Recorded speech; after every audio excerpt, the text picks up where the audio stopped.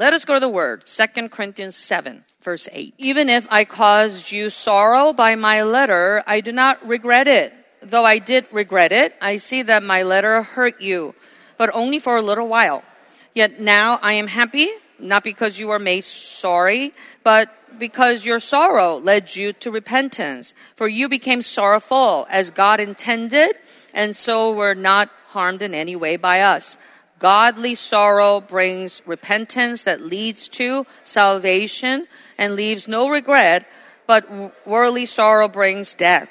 See what this godly sorrow has produced in you, what earnestness and what eagerness to clear yourselves, what indignation, what alarm, what longing, what concern, what readiness to see justice done. At every point you have proved yourselves to be innocent in this matter. Amen. God is the Holy Father. God is the Holy Father. God is the Holy Father. God is the Holy Father. John 17:11, He is the Holy Father. For He gives birth to children. We're talking about souls. He gives birth to children with and in His precious blood. And what kind of blood? Why is it precious? As 1 Peter 1:19 says, it is the blood that is without blemish or defect. So it is perfect blood that is holy, that is pure, that is without spot or stain. In that blood, He gives birth to souls to make them His children. And He makes holy those who repent and turn back to Him, to let them stay eternally in His house, also known as the holy city. So Jeremiah 25, verse 5, has this prophecy about turn now, each of you, from your evil ways and evil practices, and you can stay in the land the Lord gave you and your ancestors forever and ever. Certainly for the people of Israel in the Old Testament, that's the land of Canaan, but as prophecy leading through the Old Testament fulfillment, and for us today, the children of God in the New Testament, in the era of grace, this is the land of heaven, the land of the living in heaven, called the holy city. Only those who are made holy can enter there, and to dwell with Him forever, stay there eternally is what He wants to do. And faith is believing in that we believe, that I believe that my soul has been cleansed, made pure by the precious blood of Yeshua. How many of you believe that? That you have been made clean, pure by the blood of Yeshua. Hebrews 9:13-14 says, because He is holy, His blood is holy. And whatever touches His blood is made holy. Amen? So it's my soul inside the flesh. Faith life then is not to end there. Salvation doesn't end there. Salvation, as you remember last week, is to be worked out, to grow up on, and continually until we leave the burning universe. So until then, until I attain and arrive in my salvation, the salvation of my soul, what do I need to do every single day, my daily life, according to this attribute of God, this theme today, is to live a life of repentance. To repent and repent and repent. Why? That's the way to purify my heart. To purify my heart, I need to repent. As the passage that we read there in verse 10 says, godly sorrow brings repentance that leads to salvation. Repentance that leads to salvation. And then Paul finishes that passage as saying, at every point you have proved yourselves to be innocent in this matter. So what is he referring to? That passage is about repentance. How one arrives in repentance that leads to that salvation, which is eternal life. What it looks like. It's actually spelling out the process or the steps to godly sorrow that leads to godly repentance. Which is to say, not all types of repentance is godly. Not all types of sorry is accepted by God. So that's why we have to pay attention. And as also 1 Timothy 5:22 says, keep yourself pure. James 4:8 says, come near to God and He will come near to you. Wash your hands, you sinners. Purify your hearts, you double-minded. So that's pretty serious, right? It's the words that are spoken not to unbelievers, but believers of today. And the reminder is to keep ourselves pure, because we live in the world that is not pure. We live in the world that is not holy. And we're in the flesh that is not holy. So for the believers, the only part that is made perfectly pure is the soul by the precious blood of Yeshua. So the gap between the perfect holy soul and the perfectly unholy, impure flesh, I need to close. That's the faith life. I see it that way. Is close the gap. If there is continuous gap, that soul will never leave the burning universe. There are 3 spaces, spiritual spaces in the end, where all souls will go. So it's like option 1, option 2, option 3. But it's not by your choosing, but it's by how you choose while you're alive and how you live your life that will determine where you will go in the life after. So number 1, the reason why I need salvation, right? We kicked off the new year here in EM with the purpose of life. What's it again? Eternal life. How are we going to get it? What's the goal? What's the mark? The resurrection to life, simply the first resurrection, when the Lord comes back to be raptured, to be taken out. Why? Because we live in the world that will become hell. That's why. Salvation is necessary, not because people are depressed or sad or in a broken marriage or broken family or broken bank account. All these issues are real and they are serious and people need help from. I'll get that, and Jesus knows that. But all those things also will pass away when the life passes away and the world passes away. But the matters of the Spirit is forever, and it will not pass away. So that's why we have to understand the reason why God sent His Son to die is to save us, not from sadness and poverty, financial or physical or even war, physical, political situation, but rather from the second death. That is the fire of hell, the lake of fire. That is where sin, or those who are found to be in sin, those who are following the origin of sin, will be thrown into, called hell. So one place, the spiritual space that many, many spirits will be thrown into is hell. Now, in the Bible, in the Greek Bible, hell is used. Different words are used to indicate hell, but you guys are very well educated here. That Ho Hades, which is translated also as hell in many places in English, is actually not referring to the fire hell. All right, so Ho Hades is actually the grave. In Hebrew, it's called Sheol, and that is translated as Ho Hades, Hades. But in the Greek mythology, people will know it as Hades. Who's Hades? The ruler of death, right? The underworld. If you guys like Greek mythology, who doesn't like? I used to love reading like the whole romance. It's like soap opera. Like, it's like, oh my God, they had an affair and they had children and they were fighting. Yeah, all of that is made up story. So there, the ruler of death is called Hades. And therefore people think it's like underworld, but it's not. It's the entire universe. But the fire is not burning. But the fire burning hell that Jesus spoke about, Yeshua spoke about, specifically in Matthew 5:22, the Greek word is he geina. You're welcome. What's it called? That's right. Wow, you're so educated. And logos? Yeah, I give it to you. Yeah, more and more. So Ho Hades, and then we have he geina. Same space, but it's a different time, if you will. So that's the time where trash is burned. It's like trash burning. So Geina comes from the location, the physical location in Israel, where they actually burn trash. It's the valley of Geina. So that's where unclean things are thrown into. And if you know anything about burning trash, it burns for a very, very long time. Very long time. And the toxic fume is terrible. So if you think about that imagery and the warning that comes with it, is that this is a place where unclean spirits will be thrown into. Why unclean? Because they're with sin. So sin is what makes the spirit unclean, and spirits that are found in sin, still dead in sin, are thrown in there. So who goes there? Unclean spirits. And these are the followers of the devil, the origin of sin, and his angels. Matthew 25:41. The eternal fires prepare for the devil and his angels. And in angels, yes, angels in heaven who were thrown out because they fell, became corrupted with Satan, the devil. But also those who follow him are called his angels.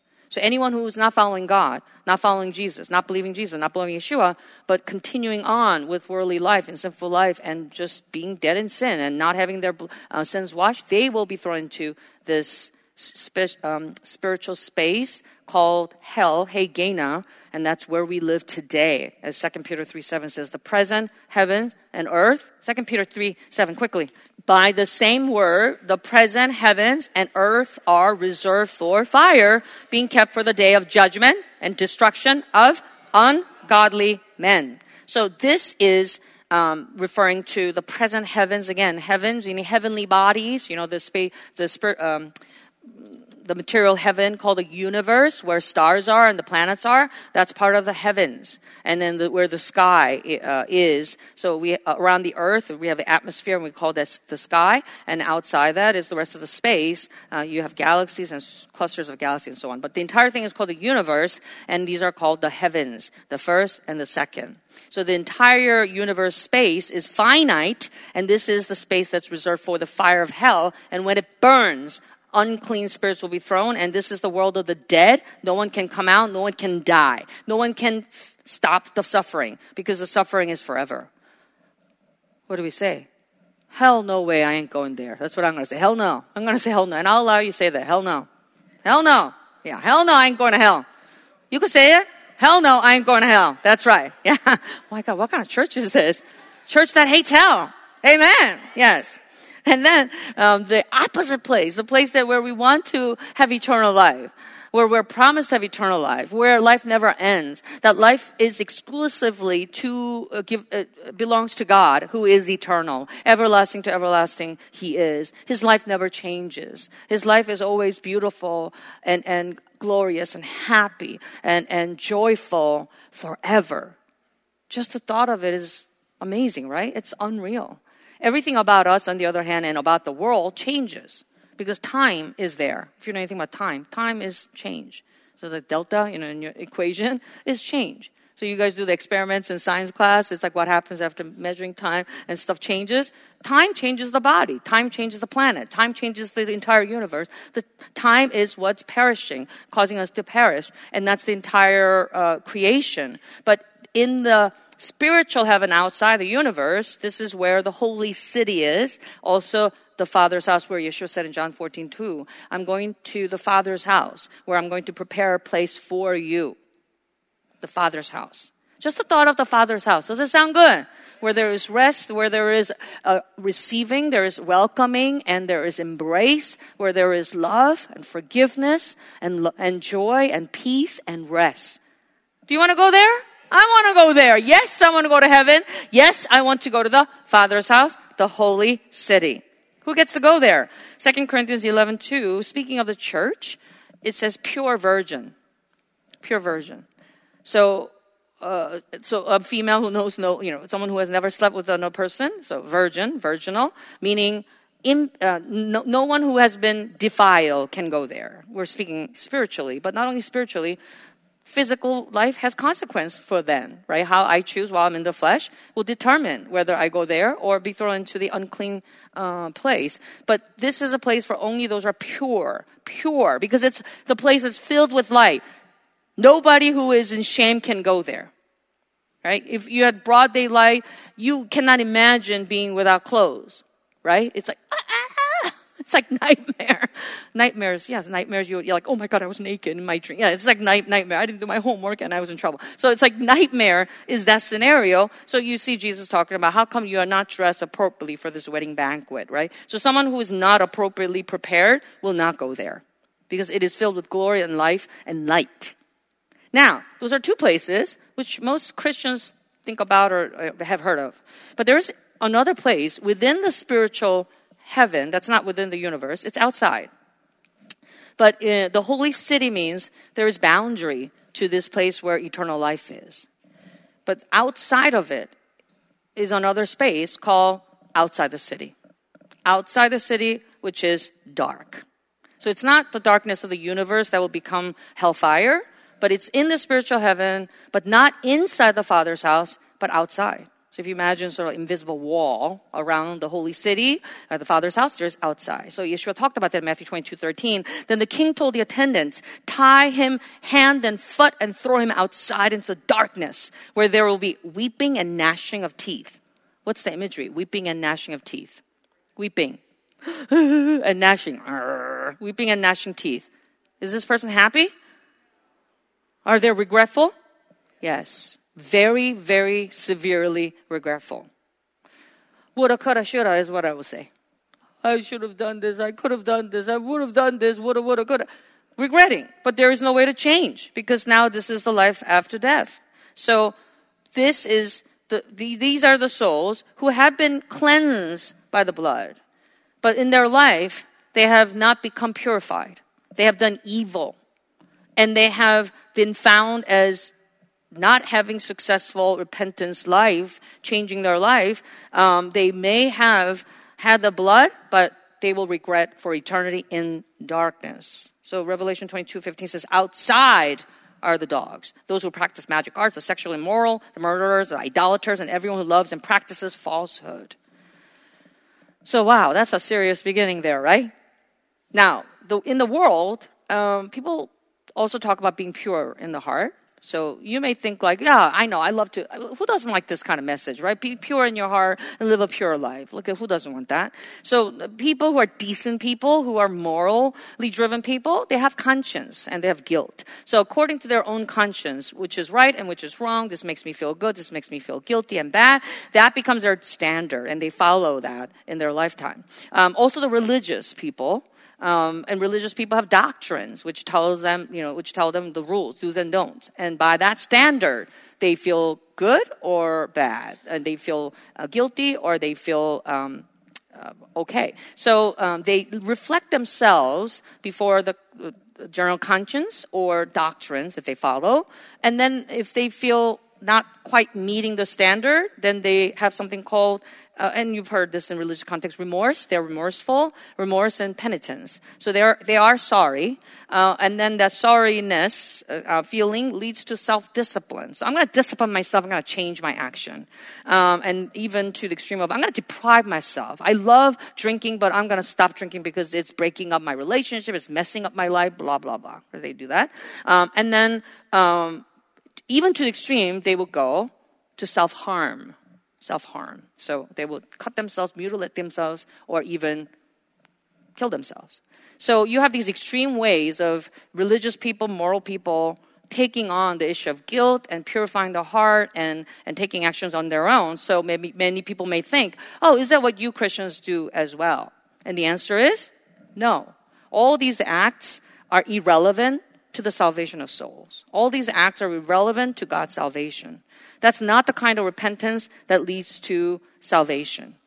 The way repentance will lead to salvation is by receiving the Word of God and having the Word of God as our standard, as the measuring stick of what is right and what is wrong. It is the standard, as it is the righteousness. It's the rule. So the Word of God is what reflects whether I'm in the right or wrong. I am right with God or wrong. So the Word of God causes me to regret my heart, my action, my words. And then as we just read in 2 Corinthians 7 there, leads us to be sorrowful, godly sorrow. And then I will repent. And repentance, unlike some other versions, is not just saying sorry and then doing it again. Right? Like in some Catholic settings, like you've seen, or maybe you've done it too. Make confession to priest. Sorry, I've done this, Father, blah, blah, blah. And the Father says, okay, you're forgiven. Thank you. And go back and do it again. That's not what repentance is. The biblical true repentance leads to ultimately salvation. So and Paul writing, even if I caused you sorrow in my letter, I do not regret it. Though I did regret it, I see that my letter hurt you, but only for a little while. I love that. He's like, I hurt you, but I'm sorry, but not really. And sorry, not sorry. So his letters make up the pretty good amount of the New Testament. So these are called the epistles. He wrote to many churches in the church era. And these are the words of God through Paul's writing. So what you're hearing here today is the same thing. So these words may hurt you, may feel you, make you feel like cut to the heart. I don't feel so good, Pastor. When I come to COJ, I don't feel so good. Why? Because your word The preaching that you give, that you speak, the word you speak, makes me uncomfortable and painful. And I say, hallelujah. And then you know what I said? I heard the same message. I said to someone, I heard the same sermon. Yeah, I received the same word. Me too. And then even if I don't feel so good right away, it makes me sorry and sorrowful, and that leads me to repentance. So why is this a problem? Because God made all men as souls. So when he, to be specific, to be clear, God breathed into one man and made him a living being, right? And his Adam, God breathed his breath, which is spirit, and man became spirit as a result. So man is flesh and spirit, and Adam became the ancestor of all mankind. So when he became spirit, we all became spirit. So we're not floating around like Casper spirit, but we are inside this material body called the flesh. So we're dual beings. So from him we inherit a spirit, and Adam, in the Garden of Eden where he lived, he had to live by the word of God. When God spoke to him, listen, you can eat from any trees, any fruit, any vegetables in the garden for your flesh, but for your spirit, you must listen to my word, which was to not take from one single tree called the tree of the knowledge of good and evil. Because if you take it, you will surely die. God warned him in Genesis 2:17. But he was deceived, tricked, tempted through the words of the devil who spoke through a snake, and said, you could take the fruit. You will not surely die still. You will be like God instead. You will be like God. Don't worry. And those words were so good to his ears that he actually took the fruit. But of course, instead of becoming like God, what happened to him and his wife Eve is that they become cut off. But Eve is also part of the same spirit, came from the flesh and same spirit. So sin entered the spirit of Adam, meaning he became cut off, broken off from God. God being the source of life, now cut off, separated, death entered the spirit. If you understand so far, say amen. Yes? Because the consequence of sin is death. And we're talking about spiritual death. And in that state, all men are going to follow the devil, the cause, the origin of sin, and be thrown where? Let's be educated. What's the Greek word? Gehenna. There you go. Hey, Gehenna. In the end, be thrown into the fire. That will be hey, Gehenna. Yes. So that's hellfire, and that becomes the destiny of all mankind. But because God is the Holy Father, who decided to give birth to the souls of men as his children and make them holy, so be ready to be taken up to the holy city where they be with him forever. God began doing his work according to the plan that he established in eternity. According to that schedule, he showed the way to come back to God.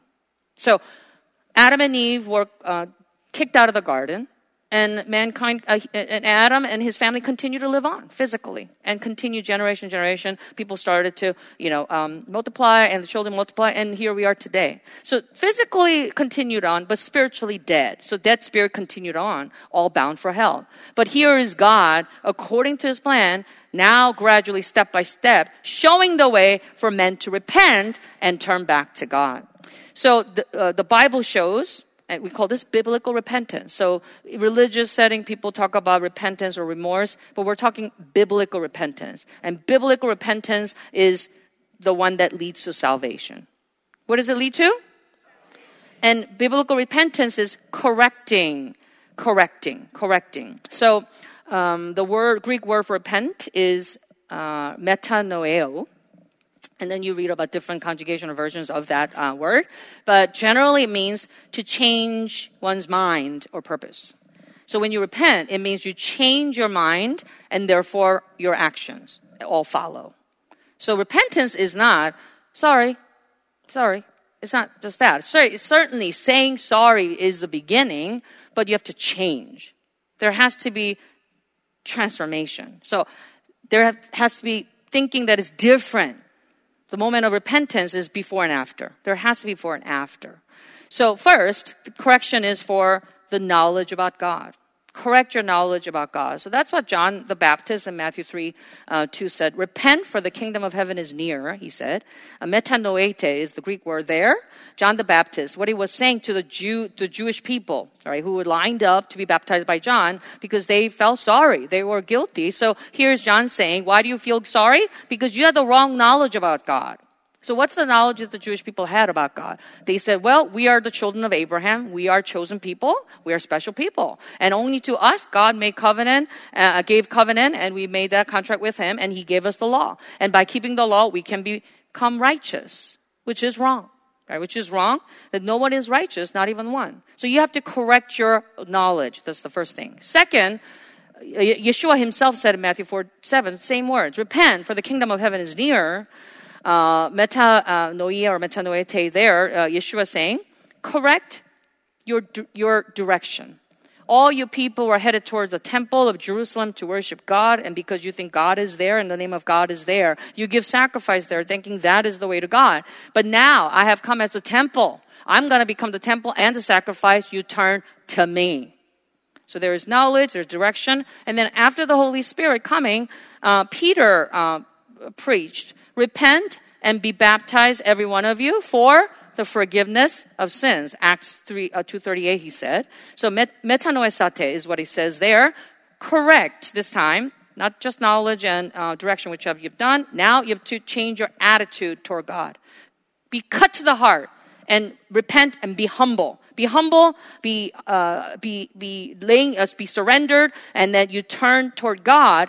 And hearing that, 3,000 people repented that day and were baptized and converted.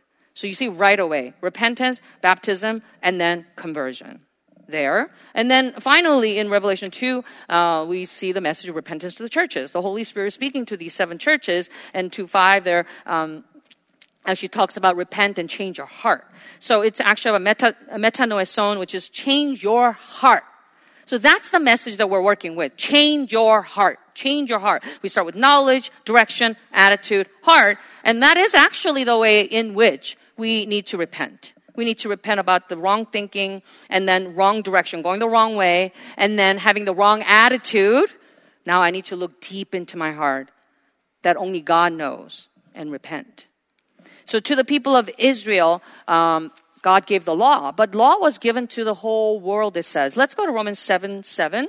What shall we say then? Is the law sinful? Certainly not. Nevertheless, I would not have known what sin was had it not been for the law. For I would not have known what coveting really was if the law had not said, you shall not covet. But sin, seizing the opportunity afforded by the commandment, produced in me every kind of coveting. For apart from the law, sin was dead. Once I was alive apart from the law, but when the commandment came, sin sprang to life, and I died. I found that the very commandment that was intended to bring life actually brought death. For sin, seizing the opportunity afforded by the commandment, deceived me, and through the commandment put me to death.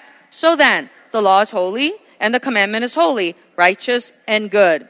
Did that which is good then become death to me? By no means. Nevertheless, in order that sin might be recognized as sin, it used what is good to bring about my death, so that through the commandment, sin might become utterly sinful. Without the law, no one will know that they are in sin and that they're dead in sin, headed to hell. So that's why God gave sin to the people of Israel. However, in Romans 3:19 says, it was given not to make people self-righteous, but for every mouth to be silenced. You think you're righteous, but once the law comes, you have to shut your mouth. You cannot say a word because you find yourself breaking it. Even if you are keeping up to 612 out of 613 commandments, you break one, you break all. You failed. Totally.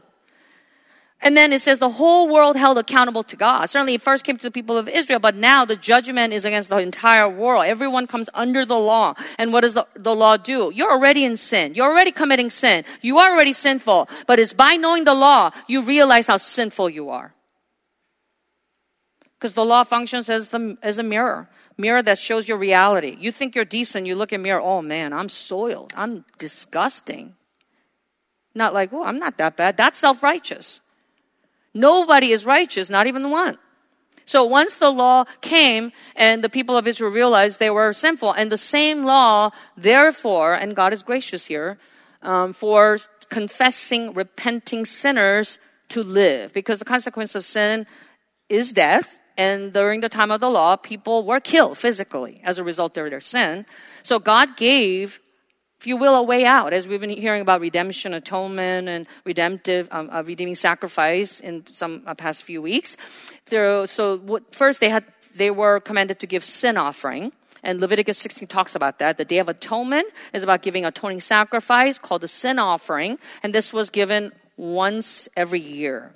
And it's observed to this day by religious Jewish people called Yom Kippur, right? So Yom Kippur is the time where the entire nation gives one sacrifice, one time, and that's for all sins to be forgiven. So as a people, they gave. Also, they were commanded to give burnt offerings. So Leviticus 14:19-20 says that the priest is to sacrifice the sin offering and make atonement for the one to be cleansed from their uncleanness. After that, the priest shall slaughter the burnt offering and offer it on the altar together with the grain offering and make atonement for them. They will be clean. So sin offering was once a year for all, but the burnt offering was at any time. One found to be in sin, they were to bring it and have it killed. So these offerings were with blood, animal blood, and that was done in the tabernacle, in the sanctuary, in the temple. Simultaneously, because we're always sinning and defiling ourselves, unclean, God gave what's called regulations for purification. For what? Purification. So anyone who considers himself unclean is now then to wash himself with water to be purified. So when you read through the book of Leviticus, it's like what is clean, what is unclean. And I was reading through like the bodily fluids and discharge. I was like, God, what? I'm not in medical school. What is all this? But God is so kind. Like because God is holy, right? He's holy. He's holy. He does not associate with anyone anything that is unholy. That's the lesson of the book of Leviticus. And then it's not like, I'm not that bad. I'm maybe 50 clean and maybe 50 or 60% clean and 40% maybe not. No, nobody's clean. Nobody's holy but God. So that's, again, the lesson is to look at it. And the people of Israel try to follow the law because the law said if you become leprous, right, you have this disease, skin disease, and this terrible disease, and you have a bodily fluid or discharge, and even women after giving birth and they're still bleeding, they are considered unclean, and touching your father's dead body makes you unclean. So the unclean person, unless they go through this whole ritual of purification with water, then they are considered unclean. Again, that's important because God is holy. So again, in the sanctuary, they gave sacrifice with blood, but outside at any time with water, they're supposed to wash. If not, Numbers 19:13 warned that if they fail to purify themselves after touching a human corpse, they defile the Lord's tabernacle. The tabernacle, a temple which had the name of Jehovah, if they did not clean themselves, purify themselves appropriately with water, they are actually defiling the temple that has the name of the holy God. Wow, that's serious. But that's how God associated. You are unclean, then you make the temple unclean. So the temple is important and they revere God, revere the name of God, Jehovah, and they revere the temple.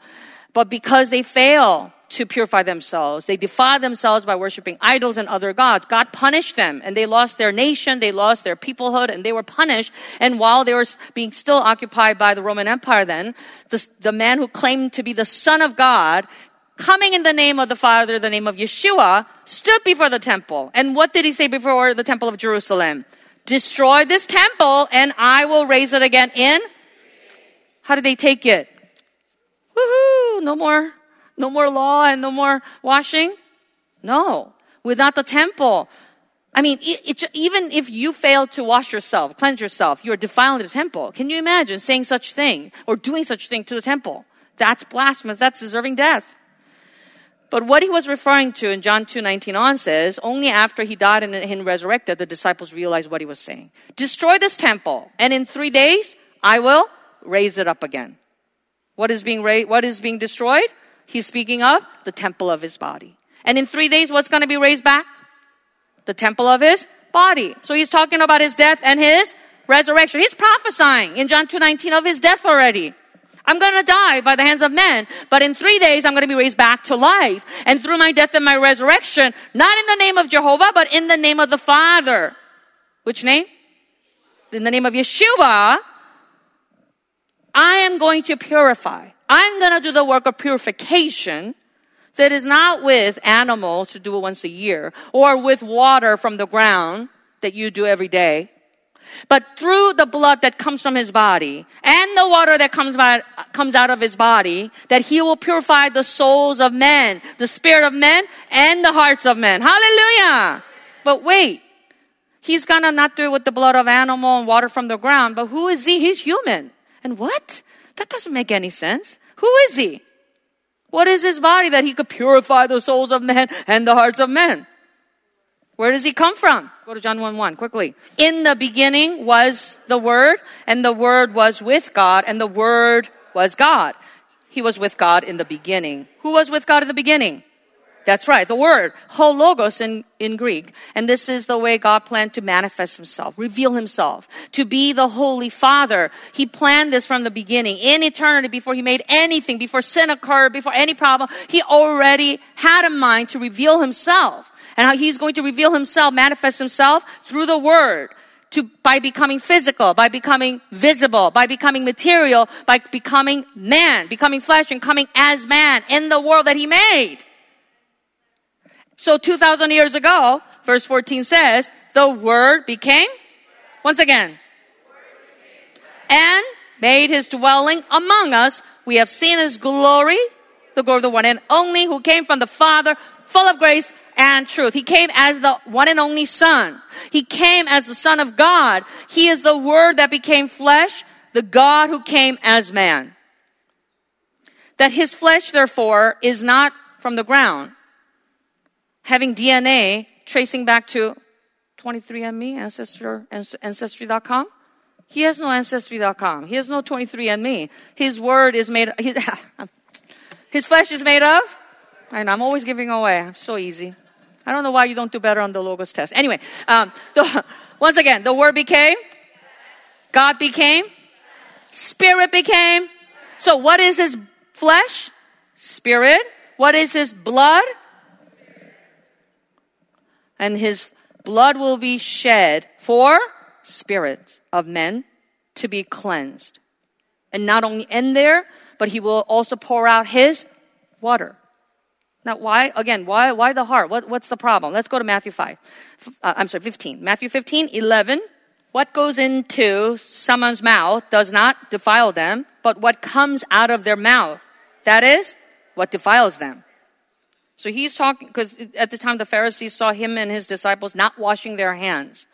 So if you know anything about of course you know from the book of Leviticus and the Old Testament throughout, how washing is so critical. And even to this day, religious Jews, they're always washing. They have this ritual bathing thing that they have to do. It's so important for them because it all derives from the law of Moses. So that when they saw Jesus and his disciples not washing their hands and saying, oh my God, they're breaking the law and they're so unclean and they're eating without washing. And here he is saying, you think the hands, because they weren't washed, is what's making your body unclean? And he's saying, it's what comes out of your mouth that is what's going to defile you. Not what you put into the mouth, but what comes out of the mouth. Verse 17. Don't you see that whatever enters the mouth goes into the stomach and then out of the body? But the things that come out of a person's mouth come from where? The heart. And these defile them. For out of the heart comes evil thoughts, murder, adultery, sexual immorality, theft, false testimony, slander. These are what defile a person, but eating with unwashed hands does not defile them. So again, all the washing and everything was physical according to the law of Moses in the Old Testament, which they prioritized and they kept, and throughout generations. Here's Yeshua saying, you think that's what's making you unclean? Your problem is actually, it's deeper. It's actually from your heart. Your heart, all these evil things come out, but it's certainly, even before heart, it's a spirit. Because then everyone was dead in sin, right? Sin was not paid for. So here's Yeshua giving the clue. It's not what you do on the outside that's going to have you thrown into the garbage, the trash incinerator called Gehenna in the end, but it's the problem inside. So he spoke these words, but the hardened hearts, like the Jewish leaders, especially the priests and the Pharisees, did not receive it. So they conspired to pass him over to death, and Yeshua died on the cross. But this was all according to the Father's plan schedule. So when Yeshua died on the cross, he said, how did he die? He died on the cross. And crucifixion, death on the cross, is by tearing the flesh, because the prisoner or the person is hanging on. The entire body is hanging on these nails. Like, can you imagine that? It's just unbelievable pain. And that they're hanging there by those, they're not tiny nails, they're huge. But if you were to weigh like 150, 60, 70, even 200 pounds, like how do you sustain that weight? And you're just being ripped and just bleeding out. So it's by death by dehydration. It's the most brutal way of killing someone. But as he died, his death was not a result of him being weak or the Father abandoning him, but rather as he had prophesied about his death. And John 10, 17, 18, he said this was a command that he received from the Father, that he would do it willingly, laying down his life. That he would lay down his life knowing that when he does so, trusting the Father, the Holy Father, who would then set him apart. Recognizing the Son as obeying the command of the Father and therefore being holy. Holy means to be set apart. As the Holy Son, the Holy Father will raise him back to life. And that through his resurrection, Yeshua will be testified as the Holy God. Amen? The Son knew that, trusted that. He did not doubt for a minute. So when he died, as his body tore, like the veil in the temple, tearing, shredding, and then the blood gushing out. And certainly it did not end there. To confirm that he was really dead, what did a Roman soldier do? Put the spear to his side. And what came out of the body? Blood and? It didn't say blood, right? It didn't just say blood, but it said blood and water, which is kind of strange. Like, why does the writer say, blood and water? Because it was visibly distinct. I can't imagine what that was like. It'd be like mixed. Water, like maybe pinkish, a fluid coming out. But those who saw, blood and water come out of the body. So that is the fulfillment of what he had said that he would accomplish through his death and his resurrection, which is that through his death, that he would do the work of purification. That is not once a year with animal sacrifice or every day or whenever they sin with animal sacrifice or even washing with water. All of that is external. That cannot sustain that. It doesn't do anything about the sin in the spirit. But Yeshua, by laying down his life according to the Father's command, first of all, to glorify the Father alone is holy, that he truly is the Holy Father, waiting for the Father to also confirm that the Son is holy through his resurrection. He finished that, and that by judging the unclean one, the source of uncleanness. Who is that? What is the most unclean thing in the eyes of God? Not what was in the toilet this morning. Yeshua said, what goes in? That's what we do. This body just makes everything junk out of it, right? You know what I mean? This is like junkyard. It's a junk maker. You put all good stuff, and junk comes out. But thank God it comes out. Thank God it comes out. Thank you, Lord. You made it so it goes out. Yeah, it doesn't stay in. Then we have a problem. Goes out. In the eyes of God, it's not poo that is most unclean. It's sin. The origin is the devil. And through his irreverent submission to the Father's command, he condemned this origin of sin, the devil, and what he accomplished through his death, as Hebrews 1:3 describes that he provided purification for sins. What did he provide? Purification for sins of men. And that is first, blood was shed for the spirit of men, to cleanse the spirit of men. Hallelujah! Pay the price of sin, redeem for the spirit of all men, to be received later on by their individual faith. Hallelujah! He did that. But also by pouring out his water, these who will receive his blood can also be then continue to wash with the water so that they will be cleansed of their heart, cleansing their hearts, the guilt in their heart for the rest of their lives. So remember, the flesh of Yeshua is made of the Word. The Word. The flesh of Yeshua is? The blood of Yeshua is? The water of Yeshua is? Okay. Keep that in mind. Yeshua died and the Father raised him back to life and he went to heaven. He sat down on the throne as the King of Kings, yes. He's the King of Kings and He is the living God, one with the Father. But He's described as the Lamb who is on the throne. And out of all things, why lamb? Again, what is the lamb? Sacrifice. And it has marks on its body to show that the lamb has been killed and killed young, untimely death, and that it marked to show that blood and water was poured out.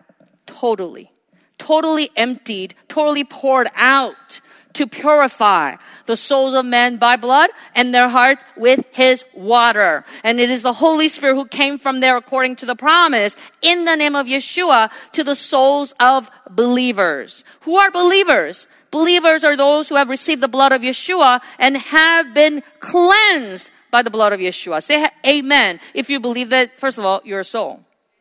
And that you have been cleansed by the blood of Yeshua. Let's go to Hebrews 9:13 to 14.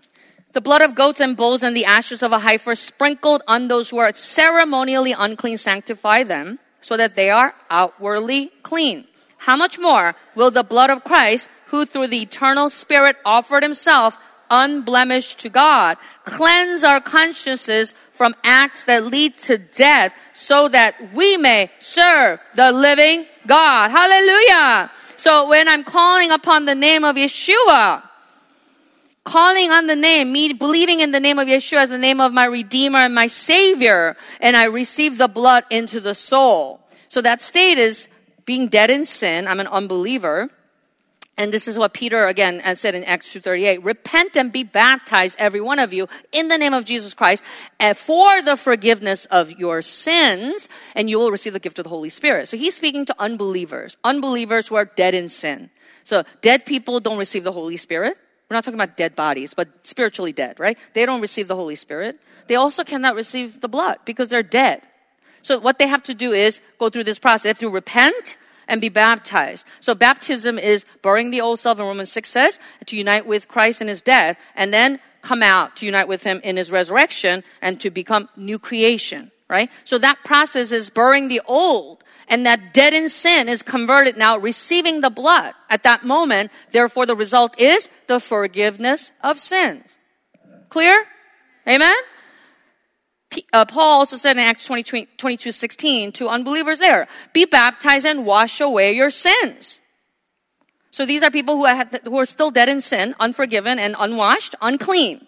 So if they had died then, they would remain as unclean. Thrown into where? Which Greek word? Come on. Hey, Gena, there you go. They would have stayed unclean, but as he said, be baptized and wash away your sins. Wash away your sins. So being baptized, they receive the blood. So these messages are to unbelievers. But believers, meaning you have received the blood now, and through baptism, you have been forgiven, you have washed away your sins. Say amen if you have done that. You have experienced of receiving the blood and having cleansed and washed of your sins. Sin in the Spirit. Amen. And it is then the Spirit now have made holy, been made holy. The Holy Spirit enters. Because the Holy Spirit does not enter dead spirit, unclean spirit. He only enters clean spirit, pure spirit. So again, who gets to have their spirit purified? Those who receive the blood. The blood of Yeshua purifies the spirit. Amen? That purification, that's not by the blood of animal sacrifice for 1 year or by occasion. But this is the eternal spiritual blood of Yeshua shed for the spirit me. Therefore, that purification is 100%, once for all, perfect, eternal. Do you believe that? Then are we all saved? They're like, clearly they weren't here last week. Are we saved? Are we all going to the holy city? How about that? No, that's a more clear question, right? Or answer to give to. If the answer is yes, the Holy Spirit did not have to come. Think about that, right? If we have already been saved or going straight up to the holy city of the Father's house, the Holy Spirit did not have to come to help us, to guide us and lead us. The Holy Spirit came to do what? To lead the souls that have been purified by the blood to now purify their hearts. to purify their hearts. So what does purify the heart mean? So purify the heart does not mean like you go into the clean air in the mountains and eat clean food and think clean things. Shake off all the junk food. That's not what purification, pure heart is. It starts with the heart. As we read, the knowledge, the direction, attitude, and the heart. But the heart has implication for all the actions, all the words of our life. So where we say heart, it means the life. So the Holy Spirit came to purify the heart, as in help us to be purified in the heart, meaning to be sanctified. So the way David, although he was a man of the Old Testament, did not receive the counsel of the Holy Spirit, he was a repenting man. That's why God loved him very much. He did not worry about losing his throne, his kingdom, but he worried about losing the inspiration of the Spirit, the presence of God. So in Psalm 51:7 and the whole Psalm there, he had confessed, cleanse me with hyssop and I will be clean. Wash me and I will be whiter than snow. In verse 10, he said, create in me a pure heart. Create in me a pure heart, O God, and renew a steadfast spirit within me. So he's repenting for the wrong things that he had done. And again, even as a king, he could have done anything. I mean, he was king, and the king is the law of the land. But because he was God-fearing man, when the prophet rebuked him, he took it to the heart, and he feared God. He feared that God would abandon him, and that would be the end of it all. Even if he was the most glorious and most powerful, prosperous king on the land, it wouldn't matter if God would leave him. So he was desperate and saying, create in me a pure heart. And how much more for those who now have the Holy Spirit, say amen, that we long to be purified in the heart. Amen. How do we purify our heart?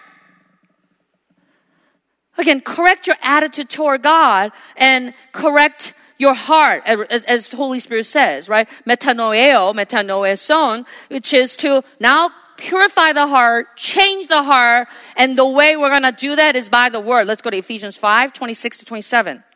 To make her holy, cleansing her by the washing with water through the word. Again, to make her holy, cleansing her by the washing with water through the word, and to present her to himself as a radiant church without stain or wrinkle or any blemish, but holy and blameless. So this is speaking of the church. That's why it's she, the bride of Christ.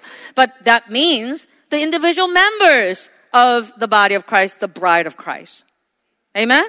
So the message is, we have been cleansed, we, Christians, have been cleansed this in the Spirit, cleanse in the Spirit by receiving that perfect, blameless, without defect, without flaw, the blood of Yeshua. Amen? 100%. No one can touch that. And the Holy Spirit came to confirm that, seal that. Amen? Now, we got to go to work. We got to go to work. And that is, once I am forgiven, I have received. What do I need to do? The Holy Spirit enters me, the Spirit, and leads me to do the work of purifying my heart, changing my heart, changing my life. So if you receive the Holy Spirit, say amen. Speak in tongues? Change your life? I change the biggies. Right, that's how it goes. In the beginning, the biggies as in the obvious, the very external, right? Addicts are now sober. No more stealing. One's thief, no more stealing. One's a prostitute, now lives a clean life.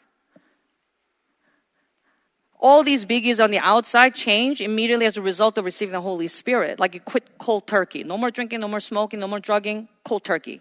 Now, if one is not even doing that and they say they receive the Holy Spirit, they probably have not.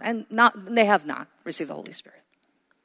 So receiving the Holy Spirit is a result of me being cleansed in the blood, and the Holy Spirit has to then lead me to change. And change certainly does not mean that you live a perfect saint life.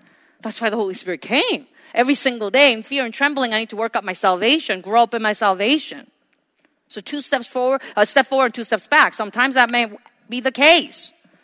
But all the biggies and all the external changes need to take place. And then it's going deeper and deeper and deeper and deeper down to the deepest place where no one else knows but God. So that's why Yeshua said, it's not what you put in your mouth that defiles you, but it's what comes from your heart that's defiling the person. So what the Holy Spirit does is he gathers these souls who have been purified by the blood into the church, and he's leading the church to repent. Churches to repent. Churches. Many, many churches around the world. Not all of them are true. However, if there are true churches, that's where the Holy Spirit works and speaks, and the message he speaks is repent. Amen? So as Paul wrote, he's writing, is hurting you. I'm hurting you. I didn't mean to. I love you, but I'm hurting you because it's not making you comfortable. It's cutting to the heart. And that's the way that we should have. The attitude we should have. The heart we should have is like, this word is for me. It's good for me. Even if it's hard, I'm taking it because this is life for me.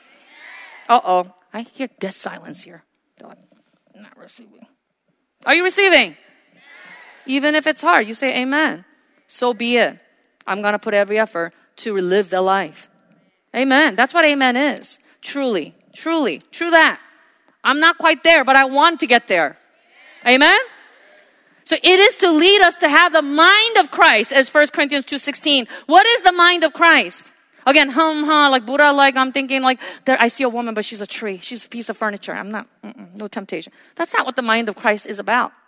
Mind of Christ, Paul writes in Philippians 2:3-4, do nothing out of selfish ambition or vain conceit. Rather, in humility, value others above yourselves, not looking to your own interest, but each of you to the interests of the others. And 1 Timothy 6:6, but godliness with contentment is great gain. So the mind of Christ is the humble heart, the content heart. Are you content? You know what contentment is? Psalm 23. I shall not be in, but I want more. I want more. Man, COJ is like really like controlling everything, but I want more. Taking on more of my time, and God, when I can move, I should make more money and sleep more and do more stuff, and COJ is telling me to do this and this and this, so I can't do these things. That's not a content heart. That's not the humble heart. That is not the mind of Christ. The mind of Christ is no matter what happens, by the fact that I have been cleansed by the precious blood of God. And it is only His grace, only by His grace, and therefore I shall not be in want. That is the mind of Christ. That is the humble heart. That is the content heart.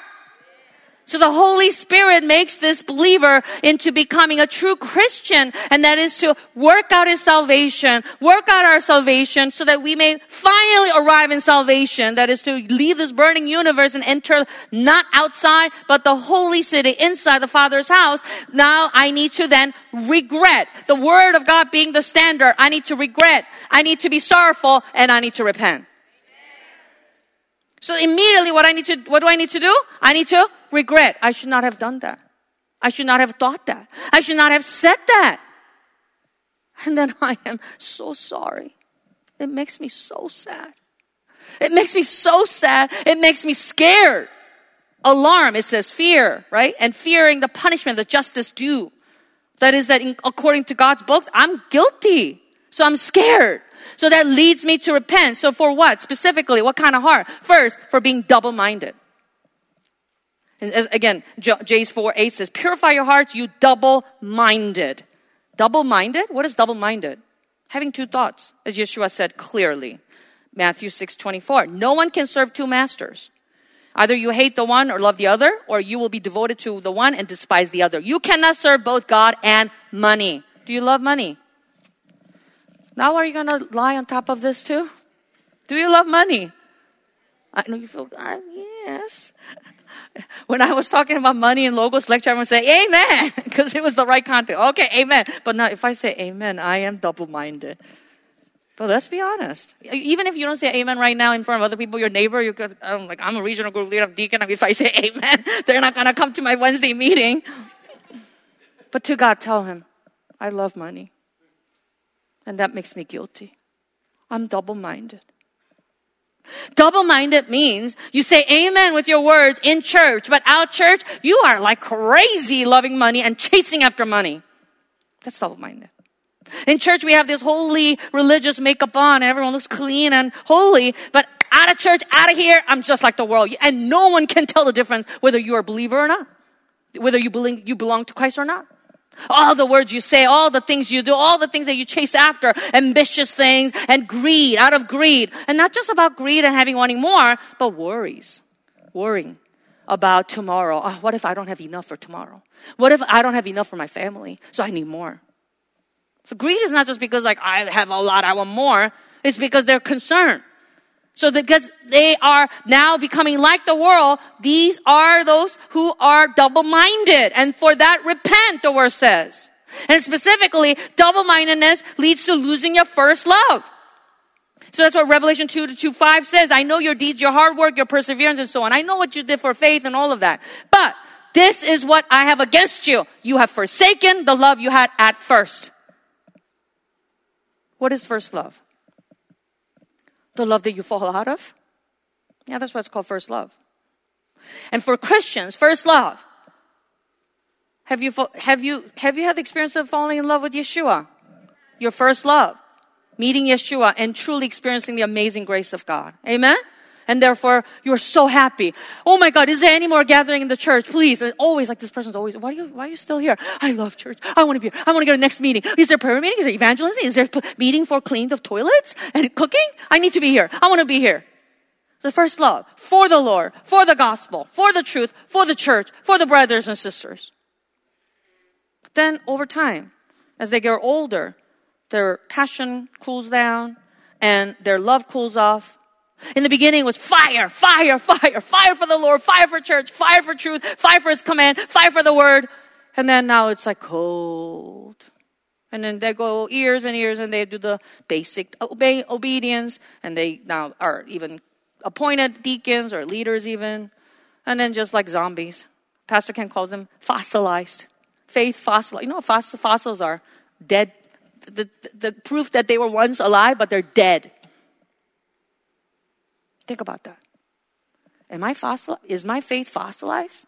Is my heart fossilized? Is it a fossil now? It's hardened and it's old and dead? That's why the Holy Spirit says, repent and be single-minded for the Lord and make the Lord Yeshua your satisfaction. So that is to not complain and not resent. Time to time I hear from people that I think they're at some level and maturity, and then I hear through other and they're complaining. They're like, oh, this is too much. I'm having a hard time. And I'm thinking, oh my goodness, that they're still struggling with that? They're still struggling with, I don't want to do this. Why do I have to do this? I get very discouraged when I think about that. But that's why the Holy Spirit is speaking to us today. Go back to your first love. Repent for being double-minded. Resolve to be single-minded. Hallelujah. Secondly, repent for being hard in heart, being stubborn and unrepentant. Romans 2:5 says, your stubbornness and your unrepentant heart, you're storing up wrath against yourself for the day of God's wrath. So hearing the word but no longer responding. Not even a drop of tear. Try to blow nose and try to wipe a tear, but there's nothing there. What happened? The heart is hardened, calloused. Nothing is moving them. For that, repent. Hardened, stubborn. Because they're arrogant. They're not repenting. Thirdly, repent for the cold heart. 1 John 3:17 says, if anyone has material possession, sees a brother or sister in need, but has no pity on them, how can the love of God be in the person? People are in need, yes, out there, but also brothers and sisters are in need. But you look the other way. You give it a chance to serve and help, but you look the other way. No thanks. And even seeing souls out there and you don't see them as souls, you don't speak a word of the mercy of God. How can you say that the love of God is in you? That's what the Holy Spirit says. Having no pity on one another. The cold heart. And for having the lost heart, which is not acknowledging the word of God, rejecting the word of God, repent. Romans 1:28-32 talks about that. Just as they did not think it worthwhile to retain the knowledge of God, so God gave them over to a depraved mind. You don't want the word of God? Fine, God says. You reject my word? Fine, I reject you. And what happens to those who are rejected? They're full of envy, murder, strife, deceit, and malice. They're gossips, slanderers, God-haters, insolent, arrogant, boastful. They invent ways of doing evil. They disobey their parents. They have no understanding, no fidelity, no love, no mercy. All these things as a result of God abandoning them. because they did not repent for not acknowledging the word of God.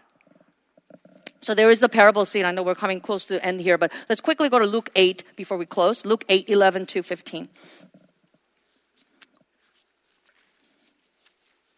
8:11.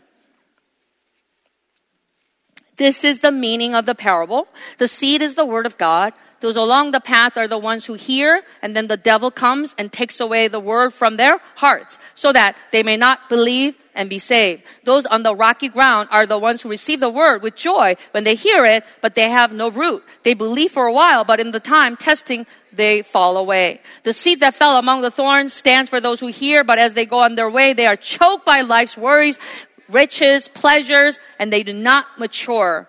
But the seed on good soil stands those with a noble and good heart who hear the word, retain it, and by persevering produce a crop. Produce a crop, produce salvation. How many of us want to be saved in that day? We have been saved from our sins, past sins, when we are baptized, when we receive the blood. Amen. But now we need to press on towards the salvation out of this burning universe when my faith is found to be mature. Until then, I need to be found as a good soil, the seed of the word falling onto good soil, and I want to be that good soil. There are many, many hearts, but not all are good soil. The path refers to those where the devil comes and takes away. It doesn't have any chance for it to root. As you're hearing the word, you're just going, yeah, right. Devil already ate it. You're on the road. The rocky ground. Initially, hallelujah, even cry, Yeshua, on Sunday, Yeshua. And then they go out and they're tested and they fall. Tempted, they give in. Or, this word is too much. I've been trying out for a year, but Yeshua, the Church of Jesus is always about Yeshua, Yeshua, so destroy it, and it is finished, and repent. Could we hear something else? This is not practical. I'm going to think about it. Rocky ground. Thorns, choked by life's worries, riches, pleasures. As I said about greed, double-mindedness, is that not just wanting more, but because they're worried. Oh my God, tomorrow, the year after, my children, my family. Because of that, I can't do with this right now. It's got to be on hold. Not only that, they can't give up the pleasures of the world. So in the beginning, they gave up this and this and that. But the sin that you can privately sin is in our hand. What's it called? What's it called? I know you don't have it on right now, but what's it called? In your privacy. In your privacy when nobody's looking.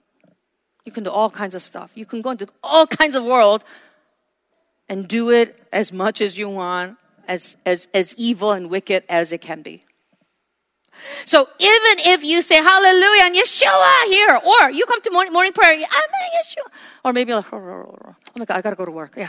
And then go back. Or whatever you're doing. Or go back to the old habits, wicked habits. It's no use. No use at all. At all.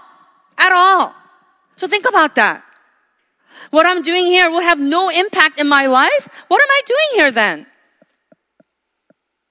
I need to be saved. I need to make decision and be determined to be saved in that day. And not to end up in the outside of the holy city, but inside the holy city where there is the beautiful, perfect life of God to live with him face to face. Do you want to go there? That's called eternal life. Amen. Therefore then, I need to all the more with eagerness and indignation and alarm and fear, with longing and passion and fearing the punishment, I need to beat my chest like the tax collector that Yeshua talked about in Luke 18:13. The Pharisee says, oh, I don't sin like that other guy. I am holy. You know that I'm righteous. You're holy. I'm holy. You're righteous. I'm righteous, God. Hallelujah. But the tax collector couldn't say a word. All he could do is beat his chest and say, God, have mercy on me, a sinner. As Yeshua said in Matthew 5:4, blessed are those who mourn, for they will be. Blessed are those who mourn, for they will be comforted. Do you want to be comforted? After feeling regretful, sorrowful, leading you to repentance, do you want to be comforted? And have peace that he has forgiven you, showing you mercy, then you got to do it right. Beat your chest. Beat your chest. Beat your heart. I want to change. I want to be different, but I'm by nature child of wrath, loving the world and lazy. I don't want to serve. I don't want to evangelize. I don't want to do anything. I want to just live for me. That's my nature. but I'm a child of God. By grace, I have been cleansed by your blood. Now the Holy Spirit is with me to lead me by grace to purify my heart. So help me. Help me. Help me to turn back to you. Help me to go back to you. And he will receive such a soul. Hallelujah. God does not expect perfect men without flaws. But he looks for those who are flawed, but who are able to be regretful, sorrowful, and repentant. And he will give them the spirit of repentance and the spirit of mourning, the spirit to be reconciled back to God so that they will be changing inside and out. Hallelujah! Let's pray. Let's close our eyes and ask the question, do I have a godly conscience? If you have a godly conscience, you would feel regretful immediately, which will lead you to be sorrowful and lead you to daily wash, daily cleanse, daily purify. If you hold it in there, it will build up and become a hard and callous heart. You need to empty it. Daily repent for your thoughts, your heart, your words, and your deeds. I need to do this daily washing and purification so that in that day, I can finally be brought into salvation that is eternal life in the holy city. So have mercy on me, Father, a sinner, a child of wrath by nature. Have mercy on me. Let's lift up our hands and call on his name, Yeshua.